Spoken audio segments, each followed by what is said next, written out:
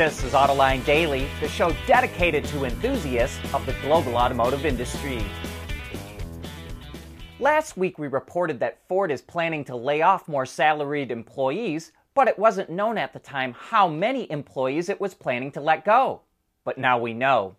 A source told the Detroit Free Press that the company laid off around 1,000 white-collar workers, mostly engineers, across all of its divisions, and that includes its EV, ICE, and commercial businesses.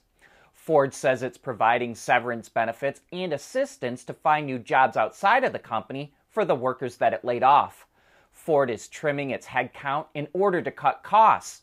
It laid off 3,000 salaried workers in the U.S. last year and another 3,800 more in Europe a few months back. Ford is aiming to save $3 billion annually by the middle of the decade. Automakers are pushing back against stricter emission rules in the U.S. The Alliance for Automotive Innovation, a lobbying group which represents the auto industry, plans to file comments to the EPA criticizing its emissions proposal. The agency wants to limit carbon dioxide emissions from vehicles to 82 grams per mile by 2032, and they'll ensure that around 2/3 of new car sales will be EVs by that time as well. But the Alliance says the cap isn't reasonable or achievable within that time frame, and it says it will result in fewer choices for buyers and higher prices.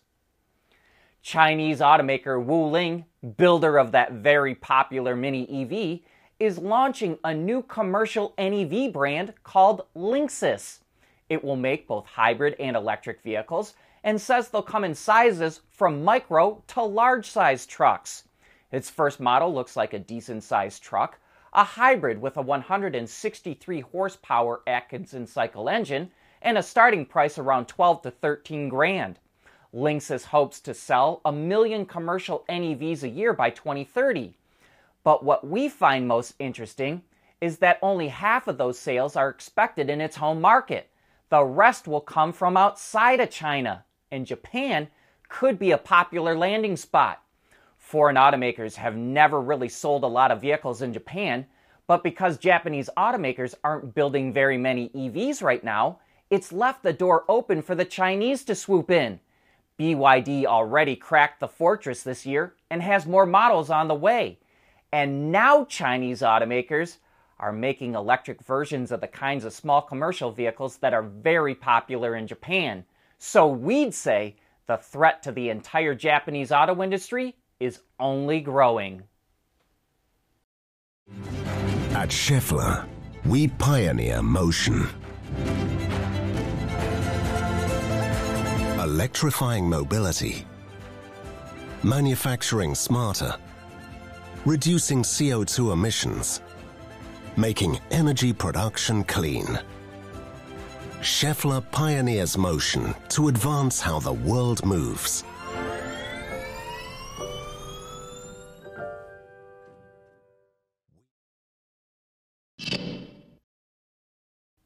Uh-oh, this isn't a good sign for Volkswagen. The company is investing billions to transition to an all-electric lineup, but now it's scaling back EV production at one of its plants in Germany because demand isn't where it expected.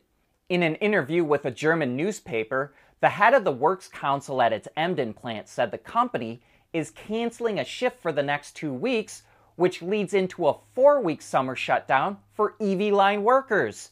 This will affect production of the ID4 and ID7. The plant also produces ICE models, but those won't be affected by the shutdown. VW is cutting EV production because demand is 30% below its original planned production figures. And the ID7, which was scheduled to start running down the line in July, has now been delayed until, quote, later this year. VW produces EVs at 3 other plants in Germany. Ford revealed the new Mustang GT4 race car, and like the Mustang GT3, the GT4 is based on the all-new Mustang Dark Horse and is being built in partnership with Canadian racing specialist Multimatic. That's the same company that also makes the Ford GT. The new GT4 is powered by a Coyote-based 5-liter V8 that was developed in-house by Ford Performance, but the company didn't share any of its performance numbers. Other features include Multimatic DSSV dampers, paddle shifters with pneumatic actuation, a Hollinger dog ring gearbox, natural fiber body panels, and a unique aero package. The Mustang GT4 will compete globally starting next year. And in other Ford news, the automaker is helping people get back behind the wheel of a car after a bad accident. It's using an adapted race simulator to train and retrain patients at a paraplegic hospital in Spain. The simulator features the same kind of hand controls they'll use in a real vehicle, but this allows them to get used to the controls while operating in a virtual environment. And sometimes those patients are there because of a car crash, and they might also be scared to get back behind the wheel again. And this could be a tool for helping people like that ease back into driving. I think it sounds like an interesting concept that seems like it would be pretty easy to adopt almost anywhere. President Biden set a goal of having 500,000 public EV chargers built by 2030. But the U.S. needs significantly more chargers and investment to support the millions of EVs expected on the road by the end of the decade. According to a study from the National Renewable Energy Laboratory, which is part of the Energy Department, the U.S. will need 28 million charging ports to handle 33 million EVs on the road by 2030. And that includes both private and public chargers. The study says the U.S. needs 182,000 fast chargers along highways, 1 million Level 2 public chargers, and 26.8 million Level 1 and Level 2 chargers installed at private homes and workplaces. And that will require a significant investment of $53 to $127 billion by 2030. Currently, only about $24 billion in public and private investment has been committed to building public chargers. I love learning about cars that I've never heard of before, so I hope you think this one is as cool as me.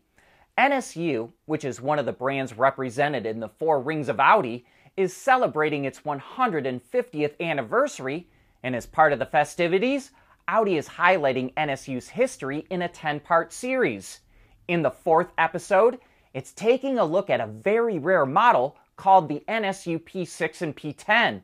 It was made in the late 1960s and early 70s in South America by an importer of NSU cars that was operating on its own authority. And that's why it looks nothing like the Prince 1000 that it's based on or any other NSU car of that time.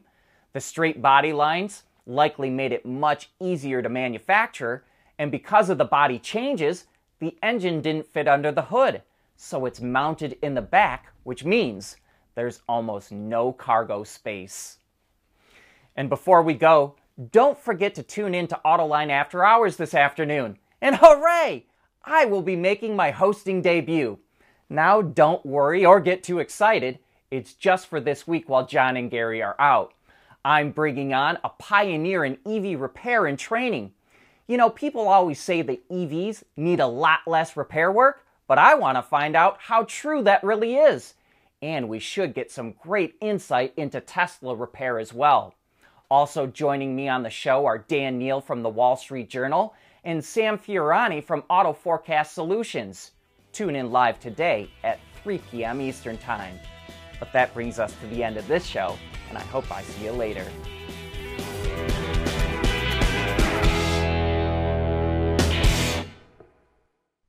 AutoLine Daily is brought to you by Bridgestone, solutions for your journey.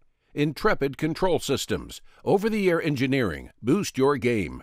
And by Scheffler, we pioneer motion. We want to know what drives your testing. OTA, connected car, diagnostics, remote testing. Intrepid Control Systems is here to help you work from anywhere. Intrepid Control Systems, driven by your data.